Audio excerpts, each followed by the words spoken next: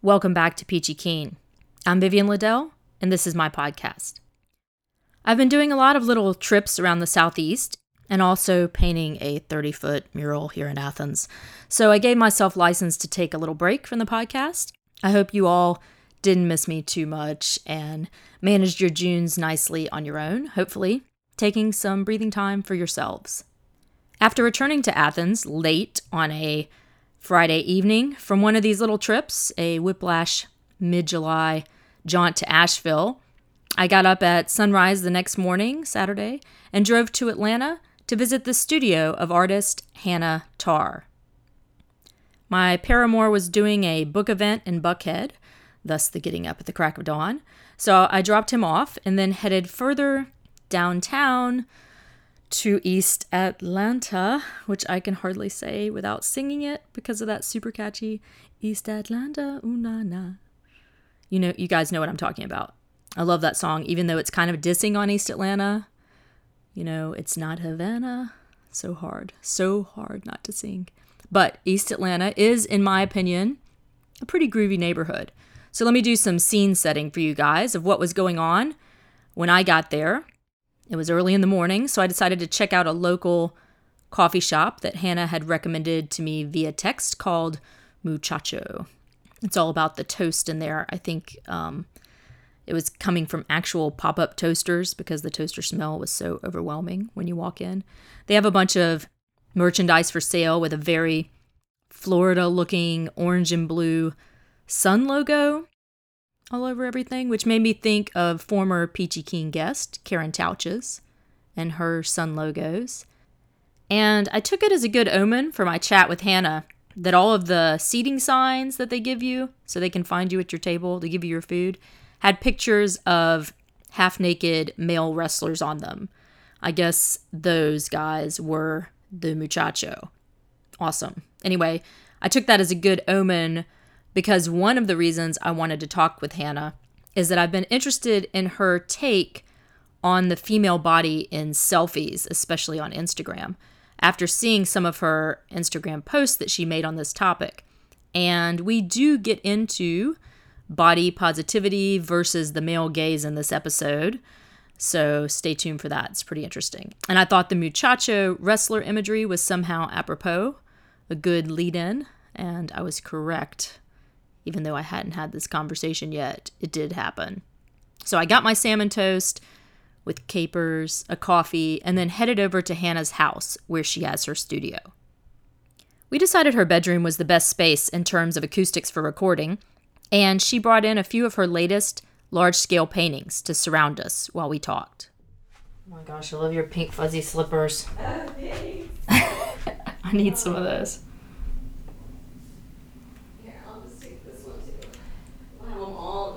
Interesting way to have to be in my work, like have it just all in your room.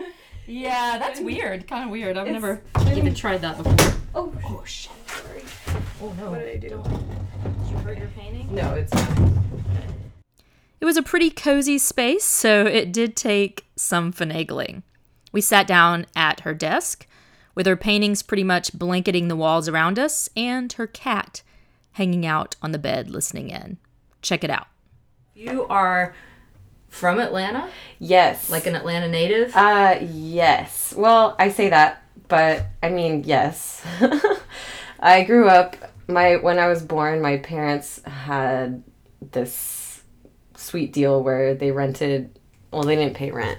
They lived in a carriage house apartment in Buckhead behind this big mansion, and they watched the dogs when this woman went out of town. She travels a lot, and she's in the arts in Atlanta. She's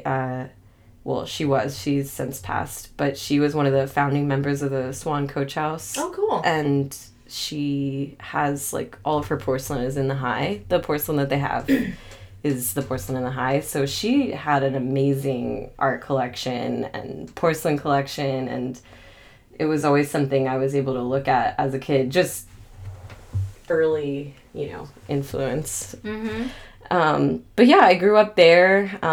We moved to Smyrna when I was young, and then we moved back in with her when I was 15. And my mom and I lived there until she passed away. Wait, back in with the lady with the porcelain? Yeah. What is her name? Her name is Frances Emery Cock. Okay. Cocke, I think. And her daughter lived next door. And towards the end, we ended up, like, watching her home when she went out of town because she was bedridden. She was, like, stuck upstairs. And is it just you with your parents growing up there? Yes. Okay.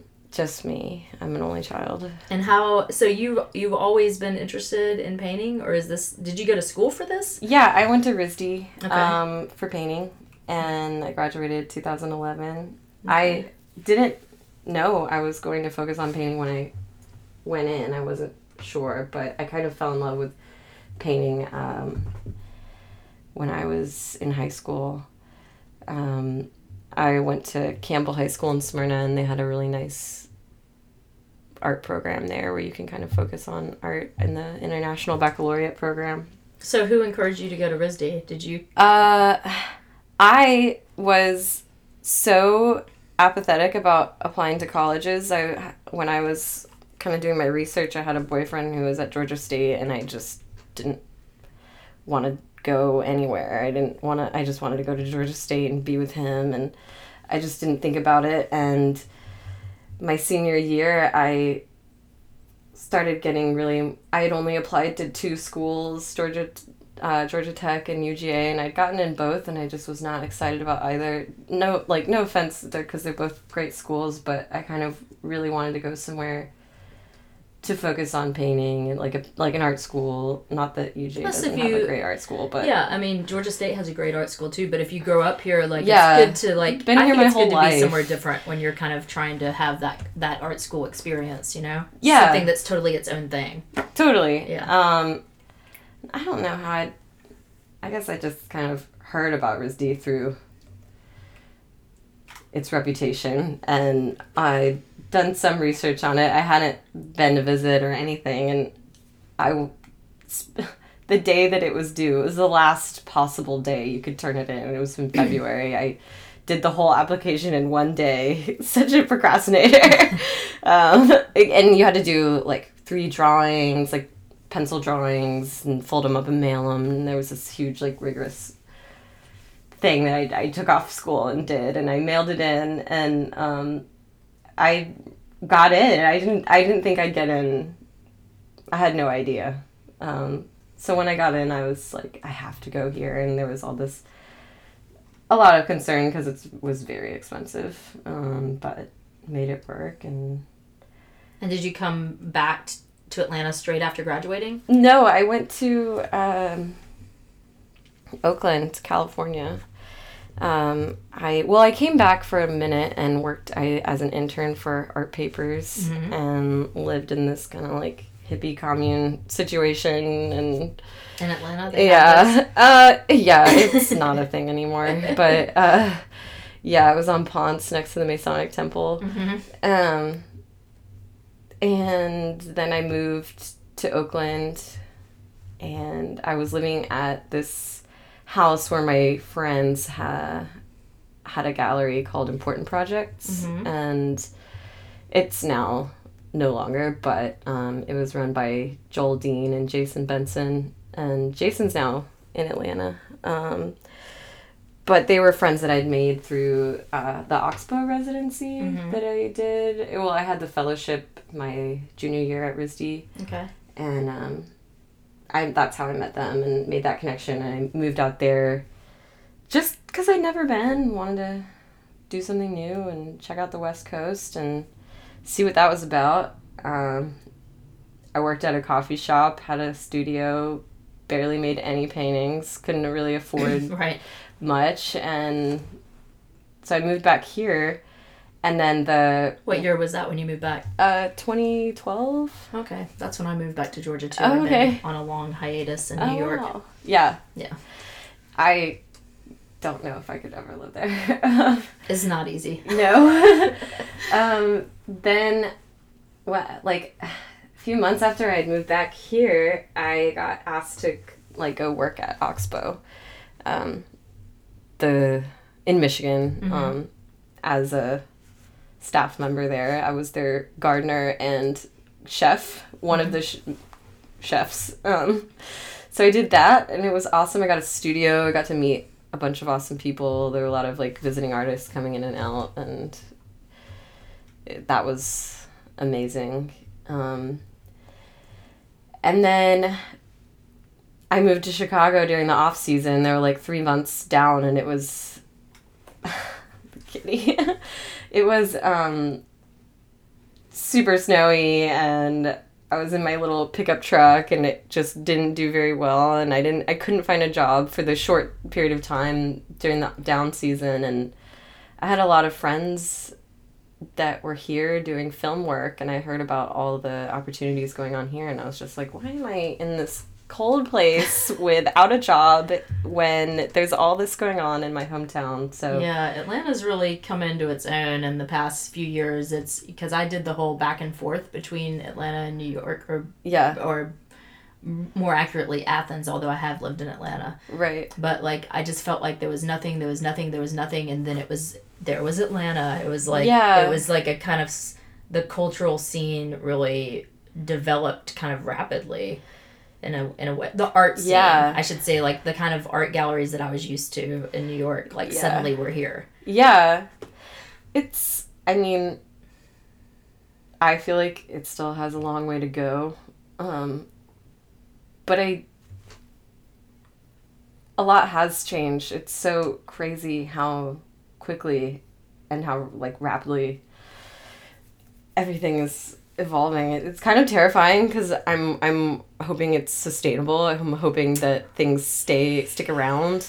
I've been through this a few times, and I feel like it's sticking this time. Yeah. I feel like it's related to the internet because there's so much connectivity between other cities now that you can just know what's going on while you're here. Yeah, totally. And other places. And plus, I don't know, there's just, like you said, the whole film industry, that is a new thing to Atlanta. Relatively new, and that brings a lot of money. Yes. And so people who are creative people can have day jobs in the film industry. Like, so you do that, right? That's your day job? I do. I am a standby painter. It's actually a really cool standby job. Like you just hang out with your brushes and well, I worked my ass off for 3 years doing set painting, which is just straight up wall painting, sanding, plaster, and then I learned faux finishing and things that are more known as scenic artwork. That's the more artistic side of what I do. But my job is I'm the one painter while they're shooting on set, just in case anything happens or they need something touched up to... Yeah, I do touch up, but I also do aging. So say like they're looking at the camera and there's this thing that's a little too hot. There's too much light on it. It's like it's drawing too much attention. I'll go in with some age and spray it down or, rough it up. I age props. So anything that the actors are touching or using that's not wardrobe is considered a prop. And, when they buy these things, they're brand new and they have to look like they are something that they've owned for a while sometimes. And so I have to rough them up, put a little age on them.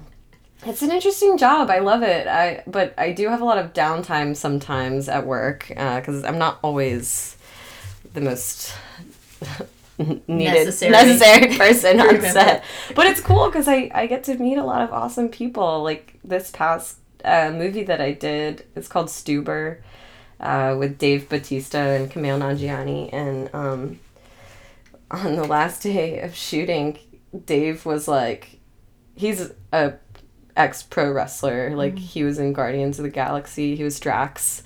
And we became friends while we were working. And on the last day of shooting, he was like, hey, I'm going to go see Journey on Sunday. Do you want to go? And I was like, sure. And so he just took me with him to go see Journey. Okay, so I saw this on your Instagram page. Yeah. Speaking of deep Instagram. Yes. I was wondering, like, are you a Def Leppard / Journey fan? I mean, I'm not Straight up. I mean, obviously, I'm a Journey fan. They have so many hits. It's hard not to be. Just go to the show and sing along. It was awesome. And they have this new singer that he's a friend of Dave's. He's this little, like, Filipino dude that they found. I think they found him on YouTube. I don't know. Don't quote me on this. But he's replaced the lead singer, and he does such an amazing job. His voice sounds just the same. Oh my gosh. It's so awesome, and he has so much energy, and he's just, like, has the coolest job ever, and it was awesome. It was a good show. So that's funny. So that moves me into my list of Instagram things that I wanted to talk about with you.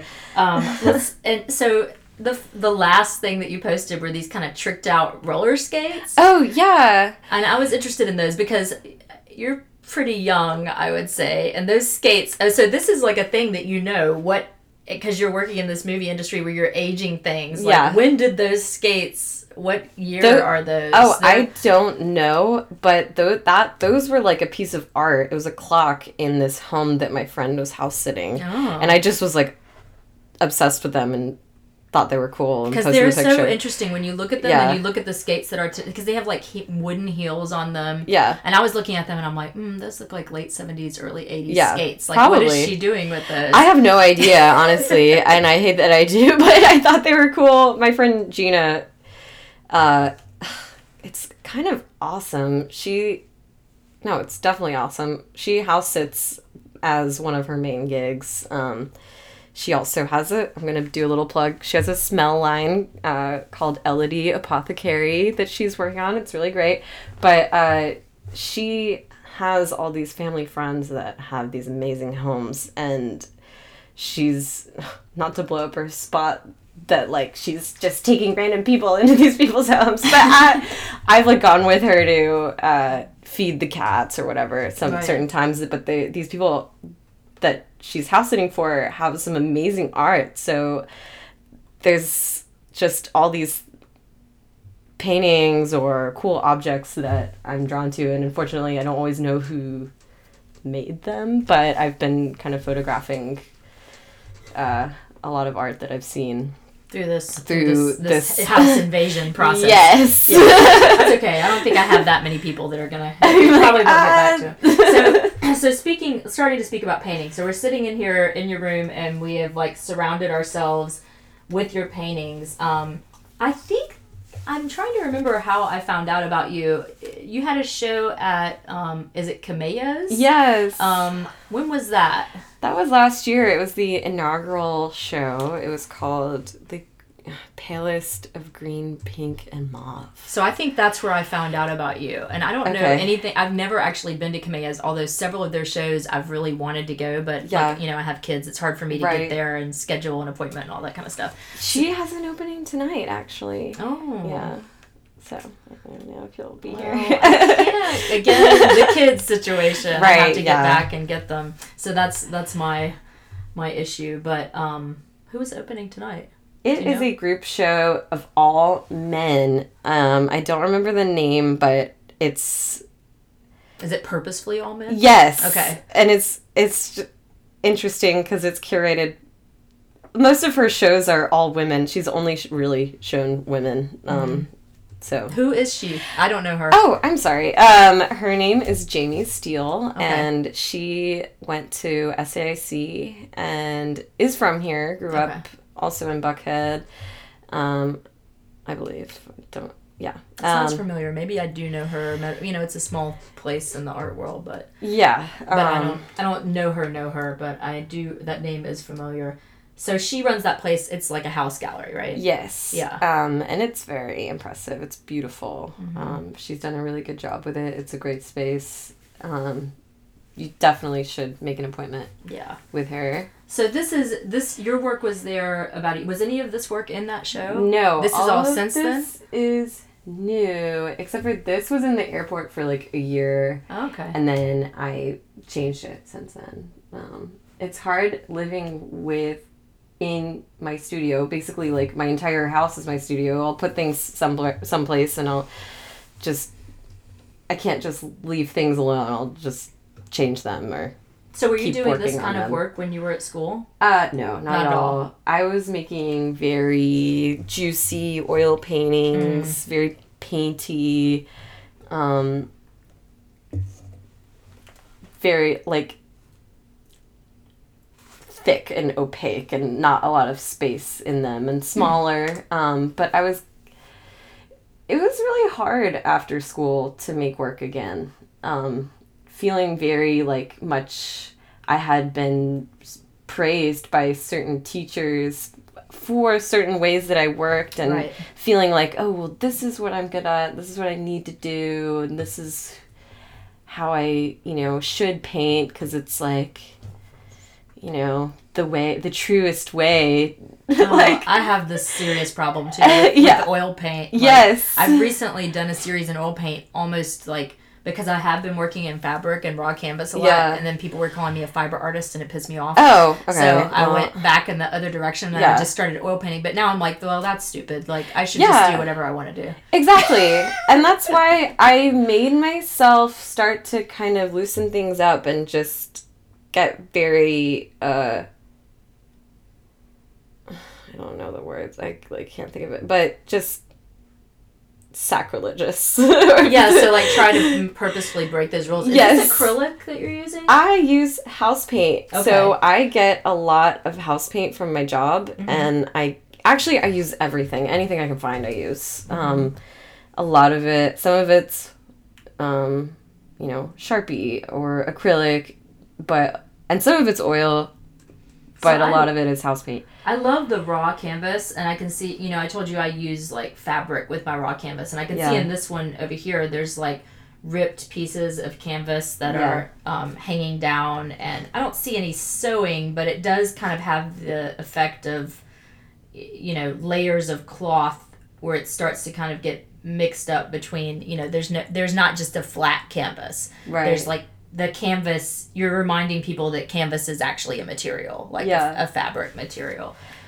So is that why you originally started working on raw canvas, or what is it about it can you remember the first painting you did on raw canvas? Yeah, it's actually my favorite painting that I've ever made. And it's now at my friend Kathleen Hillary's house in New Orleans. She bought it from me. A couple years ago, and it was awesome. And I drove it down there. But I like I don't know, there's something so scary about a primed canvas, and I want to work with maybe priming in different ways or just prepping it in different ways and doing strange things to it. But I don't know, I like the humbleness and the warmth of the color of the canvas, and I like the immediacy of just starting to draw on it, just drawing on it with a pen. It's funny that you say the gessoed canvas is scary, because the raw canvas is legitimately more scary, because if you there's no mistakes, like you can't ever paint over something. That's the difference to me. Like one of the main differences, I like that it kind of also, I tend to get super tight, like you talk about like oil painting. I tend to I used to only paint representational stuff, and I love to just look at things and paint them. And when I do that, I tend to get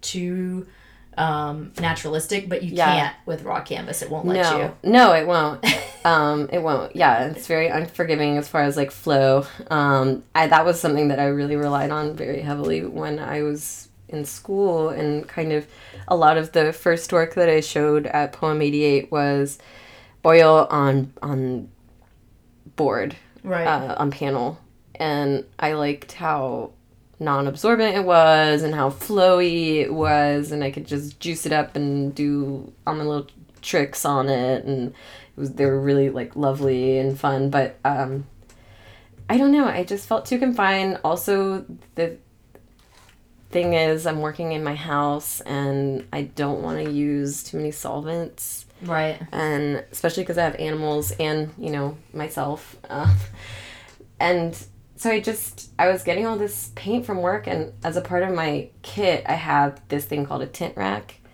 and it's just these straight up concentrated pigments, and so I can take any kind of house paint and just squirt my pigment in it and change it. Right. So it gives me more, I don't know. Control over these found paints that I've kind of collected and all that. But I like that they're, for me, I've talked about this on the podcast a couple of times. I can't get totally happy with something that's completely abstract. So I like the balance in your paintings between the narrative and the abstraction. Like they're still kind of all over, and you can enjoy them just formally really easily. But then, like, I feel like if I look at them long enough, I'm going to get some kind of hint of a story. Right. That's happening. Yeah. I don't know what that is. I'm really drawn to this one, which looks like it has, like, I'm going to think these are disco balls at the top. And that this whole thing is, like, reflections in a disco ball. Yes. And I can see, like, I don't know. Here, I'm going to read this as, like, being kind of feminist. And there's, like, the fingernail with the red paint on it, which to me is, like, manicure. And then I don't know what this one is right there with the circle. It's weird. It just is like an abstract shape, but it is kind of like a clamshell, kind of, or like it's this lamp that I have in my house that I kind of. Okay, so it's like divided up into these little sections, just like mirrors on a disco ball, but each little section has a different picture in it, and they're all kind of done a little bit different in style and a little bit different in color. And this one with the there's like a little, is that a Sharpie drawing? Yes. Of the woman licking the cat? Yes. And I see you have kitties here, so yes. I just like, that's just kind of sweet to me, like a little, the woman is hanging out with the cat. And it actually, I'm gonna segue back into my deep Instagram here, because when I first decided I wanted to talk to you on the podcast was a specific post that you made that was like cartoon drawings like this. Oh yeah. And you had done them of women taking selfies. Oh yeah. Okay, yeah. And this is something like I read your post and I was like, hell yes to everything that you said in there. Yeah. And then you had, so this whole idea seemed to, from what I was reading, seemed to bother you, of this, like, the idea of the whole body positivity thing where everybody takes pictures of themselves half naked and puts them on the internet. And so that is so fraught to discuss. And I thought, perfect, because the way that you phrased it, I thought that's exactly how I feel about it. And so I wanted to discuss it with you. Cool. So, yeah. So, are you saying cool like, oh no? No. I just, like, I didn't know that that's what you were interested in. That's cool that you saw those. I wanted to make a zine about them, and I was just so, like, how this is important to me. I feel like I need to make these drawings. I need to get this message out, because I was, at the time, so wrapped. It's so easy to just get so wrapped up in that world in social media. Obviously, it's like stating the obvious, but I just felt like it was something that no one was saying. That, I mean, maybe they are, but I was seeing everywhere just this Instagram but clickbait of, like, and I'm still not asking for it, and I'm still, like, body positive, sex positive, which is all fine and great, but there's something so much, I don't know, it just still feels like you are still going to be objectified and sexualized, and just not really understanding, just kind of reordering my own view of my body and how I fit in with all of that. Well, I mean, it is, so nobody really talks about it that much, and I feel like when you do start to critique something like that, people, like you mentioned in your post, I wrote down everything that you wrote in your caption of this one picture. I'm so happy that, like, someone likes that. And I'm going to just read it out loud, and then we'll go through it. But I do feel like there's a danger, because you don't want to feel like you're attacking women who are trying to put themselves out there. No. And that's not, I'm gonna right now just validate you in your opinion that I totally agree with what you're saying. So you did this image where you had drawn the pictures, and I can't remember which one this is under, but there's like, you know, some like big butts in your face, and like, you know, they're kind of like posing in sexy ways, but illustrated in black and white pen drawings. And you wrote under, "Come and get it, boys. Looks good equals is good. Why am I doing this? Love me more. You are not the future. Who has the power? Being that there is nothing profound about my perfect cis white body, does the patriarchy still need to think I'm sexy in order for me to squash it? Is this still about self-love? Maybe my initial aversion stems from jealousy and my competitive nature, like, bitch, please." But, like, all of that, I was like, yes. But I don't think it's about jealousy, because I feel the same way. When I see people like that, I'm like, yeah, you're beautiful. But why are we still, as women, like, I think I'll feel comfortable doing that when I see straight male dudes doing it. Like, if they're I don't see men putting body positive. There is some. I want to see men in yoga pants. Me too. It's a power thing. It's still a power thing, like what you're saying. And, you know, like, so I teach feminist theory. Oh, cool. And, so I get real academic on this stuff. Yeah. And have you ever read John Berger's Ways of Seeing? I definitely have in school. Okay. I can't, like... So I have it. I might read it in the intro or something. Yeah.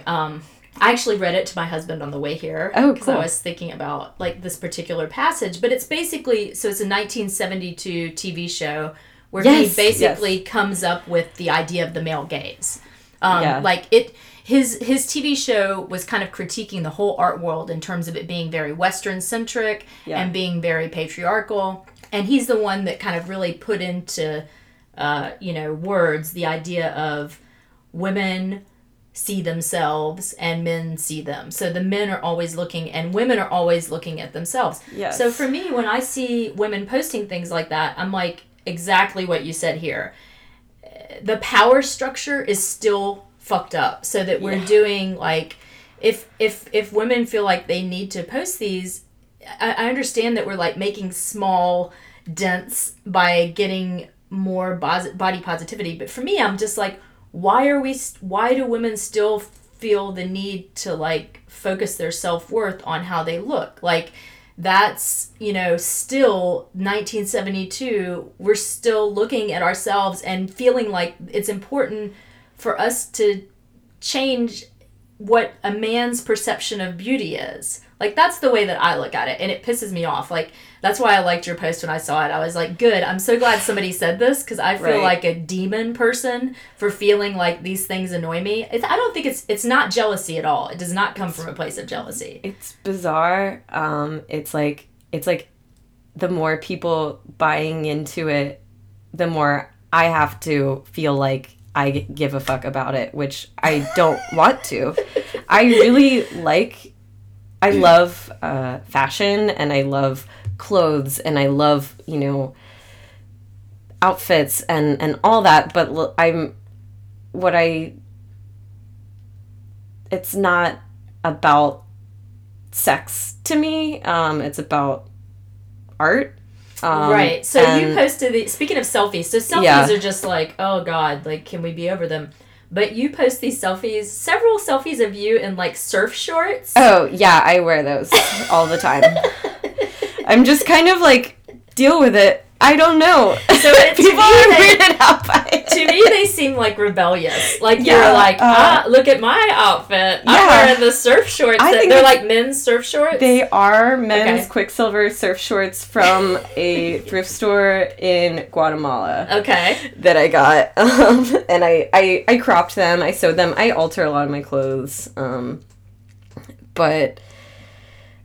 so why do you take those selfies? Because there's a couple of selfies of you in those particular shorts. I love them because they're not femmy at all, and I think they're sexy, and that is something I'm like, it's not about sex.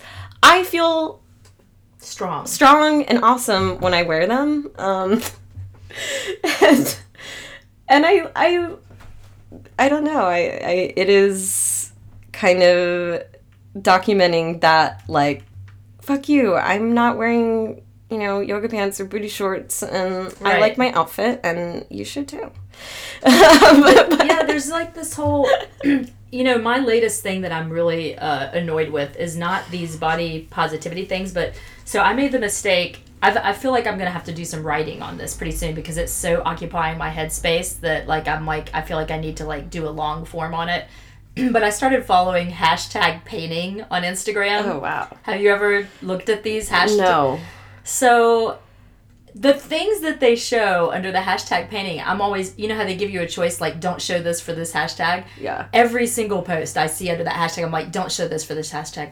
The thing that recently really annoys me is women painters who are standing in front of their paintings fully styled. I'm talking about fancy lace garments with brass spangles that are arranged in a certain way, and they've got their full makeup on, and I'm like, that's to me is the same thing as these selfies that annoy me. It's like, why does that have to be there with my painting? Why do I have to look good in front of my painting for you to like the painting? Yeah. And these people have so many followers, and I'm like, they don't like your art. Well, it's how that whole media genre has kind of emphasized people branding themselves, and themselves are so involved, their bodies are a part of their... But what about men? Men get the privilege of looking like shit in front of their paintings, and that's what I want.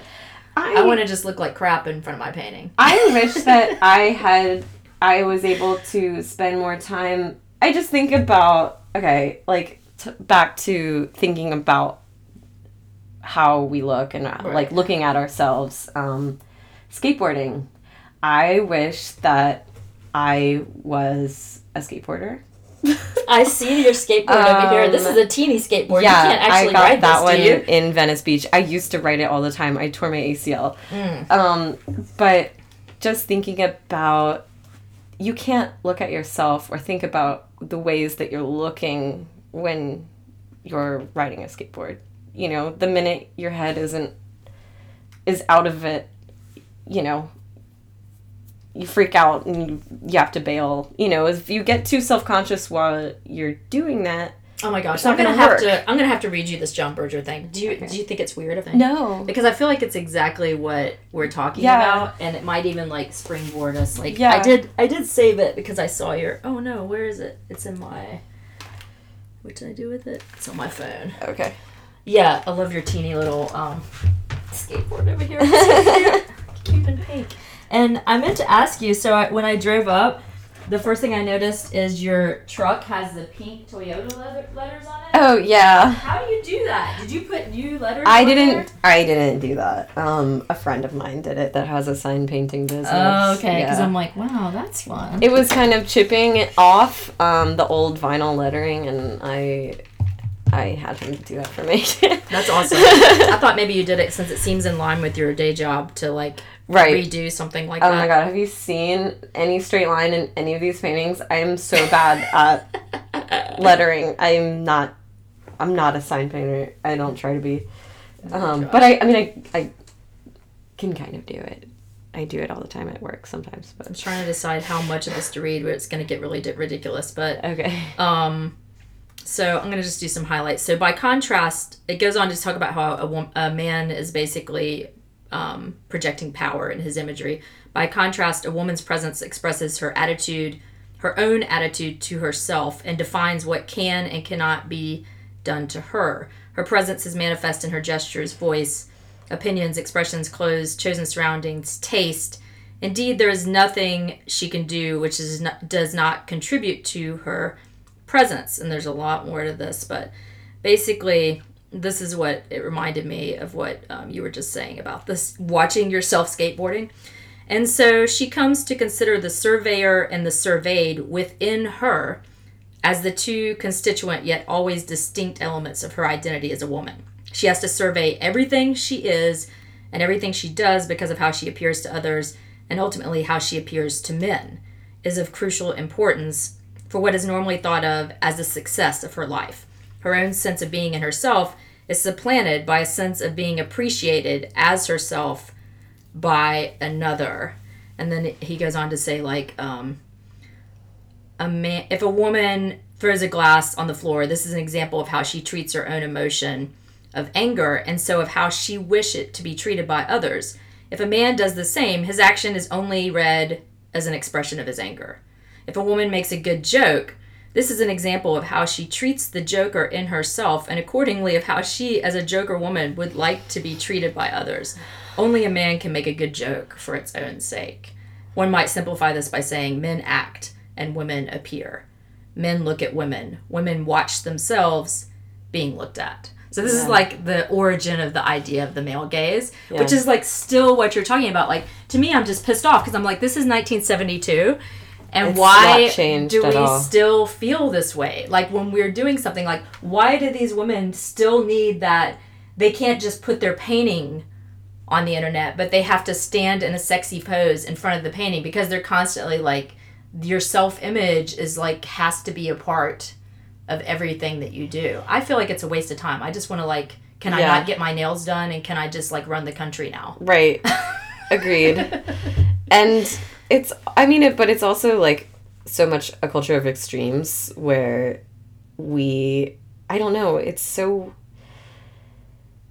strange because I think a lot of times if there's a picture of a butt, I click on it. You know, it's like it just we're drawn to extremes, and it's what people are looking at. Did you click on a male butt? I'll click on any butt. Okay, probably, yeah. I've been painting men, like nude men. Oh, really? I feel like I'm trying to make an equal like deficit, like make up for this.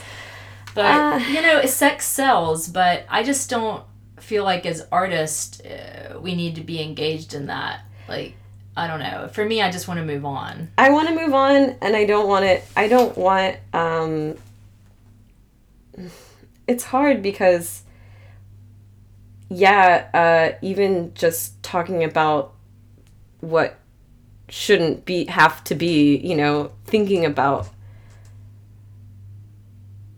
and being angry about it is still a focus point for me. It's still mental space. It's still mental space. Up to this problem. And that's why I kind of quit those illustrations, because I was taking it and I wanted to make this zine and I wanted to just do a thing, and I was like, I'm still focusing on this. I'm giving it too much power. I should just not make it a part of my narrative at all and just be my own new, creature and do paintings and just not fucking give a shit about it. Right, lead by example. Yeah. But the problem is, if you participate in visual culture, you still have to look at all that. Speaking of so much about Instagram, I've like deleted the app. I've like told myself I'm not allowed to go on it. It just makes me sad. Yeah. Well, but it's still out there, and I like it because it is like you can keep a finger on the pulse. Yeah. Like, what are people doing? Right. But I found that I see other people's work sneaking into mine, and I see mine sneaking into others, like, that follow me too much lately, and I'm wanting to kind of be more secretive and under wraps, at least until I have enough that I feel like I'm ready to show, or I have that opportunity to show a bunch of work, and then it's like unleashed and it's gonna wow everyone and be awesome. But it's weird. I think I look at things differently. I measure up myself differently and my own work differently. I think about the product instead of the process a lot more, because I'm just seeing these images. I'm seeing so many images, and I'm like, oh, this is a good painting. I like this painting, but I don't think about what it is that gives me the subtle, like, joys. Like, why I love painting is surprising myself and making little jokes in my head and having fun with kind of what turns up. And instead, when I'm like, oh, my painting looks like this, or it needs to be this, I get too focused on the end result. Right. And I think that that's a product of looking at too much right now, and but not in person. Which is kind of the same thing as the whole art school thing. Oh, you get somebody else's voice in your head. It's destructive. Yeah, I have so many voices in my head right now, so I'm like trying to just hear my own and think about honest. I like your zine though. Oh, I still feel like that though is, you know, you say you're posting these images to be body positive and to encourage other women, but to me that encourages other women because like that was validating to me to see that because I'm like, good, I'm not an old ogre, like other people feel this way. I mean, it's so easy to buy into it, and it's just something that frustrates me. I was on a date. I was seeing someone very briefly, and you know, he's kind of just like says whatever comes to his mind, very dry, like blunt person, but he was just like, you should post more. You know, he was like, it sucks when you're like, I'm not gonna say this the right way, but basically like, you should post more pictures of yourself looking good or hot or sexy. And I was like, why? So you can show your friends, like, you know what I look like. and I just don't want that kind of attention. I don't need it. And I get so angry when I see girls buying into it,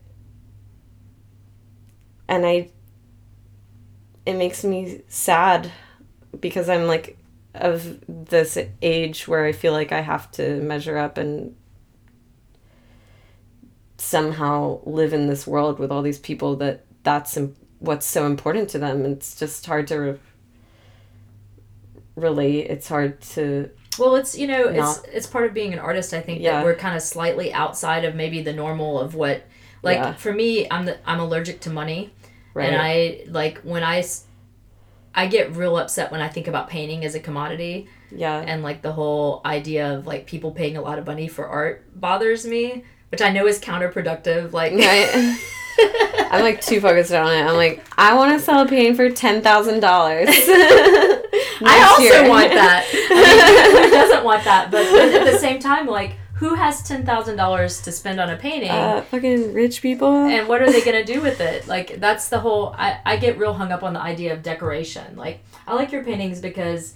Well, you're great because they're not decorative, but you could hang them in your house and live with them. Like, some of my paintings are just purpose... I get real, like, I want them to be ugly and, like, unlivable. Yeah, I've done that. I've totally been there. And now I get mad at myself because I think they're too pretty. I'm too focused on making them lovely or something. Mm-hmm. Maybe it's because they're in my home and I do have to look at them. And it's true. I don't know. It's interesting what you pull out of your studio because I have a studio separate, but I have a few paintings that I've pulled out to live with. Yeah. And they are like, there's something about, I mean, one of them is like a giant penis, so but it's a pretty, like abstract patterns. Cool. You know, because I have to live with it. Yeah. You don't want to pull out your ugliest work to be in your house, and nobody wants to buy that work. No. So when you're making it, your audience is very different. It's kind of like the ugly paintings I make for other artists, like for other painters. We love them. Get them. I know. I love them. I love them too. I know. It's weird. And so speaking of selfies and ugliness, I saw that you saw the Shida Soleimani. How do you pronounce her name? Do you know her? The one that did the work, that has the work at the Contemporary with the photography and like the you know, some of it. I thought it was all her posing for these images with the faces mask. Of like the either like political leaders or like ExxonMobil. Yeah. Like, yes, I saw that show. That was pretty exciting. Huh? That was really cool. Also really awesome. That was the first, like, and then Dina Yago was in the big gallery space. That was the first all-women show at the Contemporary that I've seen in a while. That was cool. Yeah, I was, like, kind of waiting for that to happen a little bit. It's been a lot of dudes. Yeah, that show was awesome. I love those because they're just so weird. They're weird, but to me they're like really interesting because she turns that whole thing of like, people want to look at naked women's bodies, and she does these kind of sexy, suggestive dances, but then she puts, like, this politician's face on her. You don't want to look at that. No. Like, so it's like it becomes really hilarious. Yeah. Which is what I really like. I love humor in work. Like, you were just saying that when you look at your work, if it makes you laugh. And I know Elizabeth Murray, I saw her say that in a documentary, that she knew something was really working when it made her laugh. Yeah. And I feel that way too. If I have a moment where my own work makes me giggle, I'm like, done. Yeah, it's great. I know. I mean, because that's the whole point of it. And if someone else, can get that same reaction, that's like a success for me. For sure. I'm like so glad to be having this conversation, because I've literally just been so having to restructure the way I think of work and reminding myself that process is why I do it. It's not to necessarily, I don't know, when you focus too much on what the work is going to be right before you even make it, it's but it does help. Like, I find it really helps to have a show deadline or something like that. Oh yeah. So that you make yourself be in the studio. I'm pretty good at this point in my life. I'm old, so I've figured out how to make myself work. Yeah. But, like, still it helps me to know, like, oh, people are expecting to see something on this date. Right. I want to show more, but I've just been so self-conscious lately about the work that I just don't really... I think it's really looking great. I mean, this is your latest stuff, right? Yeah. And are you working, do you do a lot of drawing? Like smaller drawing? Just so sporadically. It just sucks because, like, nothing is really habitual. Mm-hmm. Nothing. I have no routine about it. I need to be drawing all the time, but I'm not. And well, I don't know. I mean, sometimes when you work too much, like I was telling you, I was doing those nude men. Yeah. And I got so wrapped up in them, and then I had to take a break because I've been doing an exterior mural, which is way prettier than my normal painting. Yeah. And way different. I would never paint these nude male hairy butts on the outside of a building. Yeah. So, but it's given me space. Not working on them has given me space to kind of figure them out a little bit in my head. Yeah. So, I mean, you need both. You need, like, some downtime from it, and then you also need that schedule. Ideally, I would love to be able to just, like, do nothing in my studio on a regular basis. Right. Like, I like to just go hang out in there and, like, sit in the floor and just look at the stuff. So, like, living with your paintings is great. And infuriating, and That's I have to sometimes destroy them or hide them or paint over them. It's yeah, it's funny because Jamie was like asking me about a painting, and I was like, oh yeah, I cut that up, it's gone. Aww. Well, you can these paintings, you can roll them up. You don't have to destroy them. But is this an old painting on top of another painting? Like, is this one that you destroyed? This is one that. It was a painting, and then I just put this drop cloth over it and made another painting on top of it, and then I started cutting into it, and I added pieces of cutouts from the RISD XYZ magazine that I thought was funny because it's just all the success stories from my college of people that are doing really well and that I feel like I need to be somehow measuring up to. I went to Pratt, and I get the Pratt Folio, which is the same thing, and it's like all these successful people, and then they want you to give them money. I'm like, not quite. Yeah, not quite there. Not there yet. Sorry. Yeah. Let me see. I think that's really everything that I wanted to. I mean, we've been talking for over an hour. Okay. Yeah. Cool. So, is there anything else that you want to say? Like, have I missed something major about your work? Yeah. No. Just that.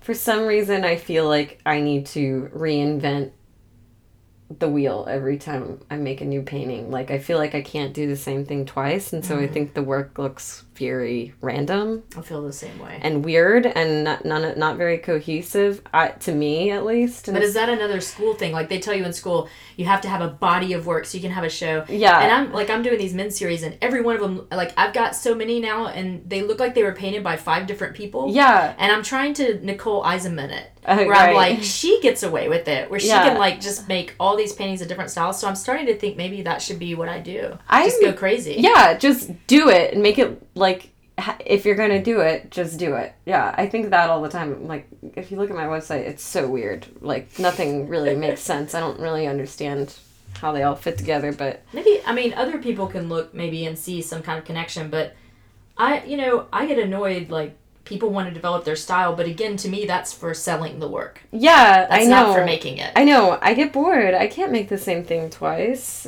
That'd be boring. It'd be, like, not challenging enough to me. It's not...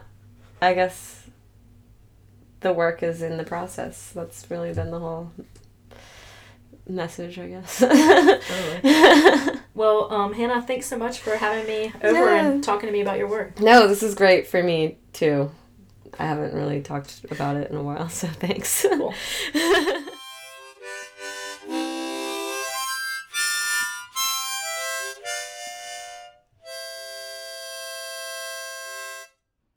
Super fun chatting with Atlanta artist Hannah Tarr. We did get a little academic on this one. Okay, I got a little bit academic on this one. Sorry, not sorry for reading John Berger to y'all. I mean, you knew, right? You knew that was a possibility. I'm pretty sure I've given reading assignments on here before, although I kind of feel like I'm just throwing them out into space. So do me a favor. If you have any ideas, suggestions, or comments, leave a comment on the Peachy Keen page or a review on iTunes. Those are for moral support. If you would like to fiscally support the podcast, that's appreciated too. You can find out how by clicking on the Patreon link on the Peachy Keen page. The Peachy Keen page also has pictures from our visit with Hannah and links to her website, as well as some of the other things that we talked about. That's on the Peachy Keen tab of my website at Vivian Liddell, VivianLiddell.com. Summer break is definitely wrapping up here. Students are starting to come back to Athens. I'm working on my syllabi, and that means Peachy Keen is also back in full swing. I'll be talking with another Atlanta artist, Shaniqua Gay, this Saturday, so looking forward to that. And you won't have to wait too long for episode 17. Until then, hope y'all are enjoying the sun, getting in some good pool time, and that your days are peachy keen.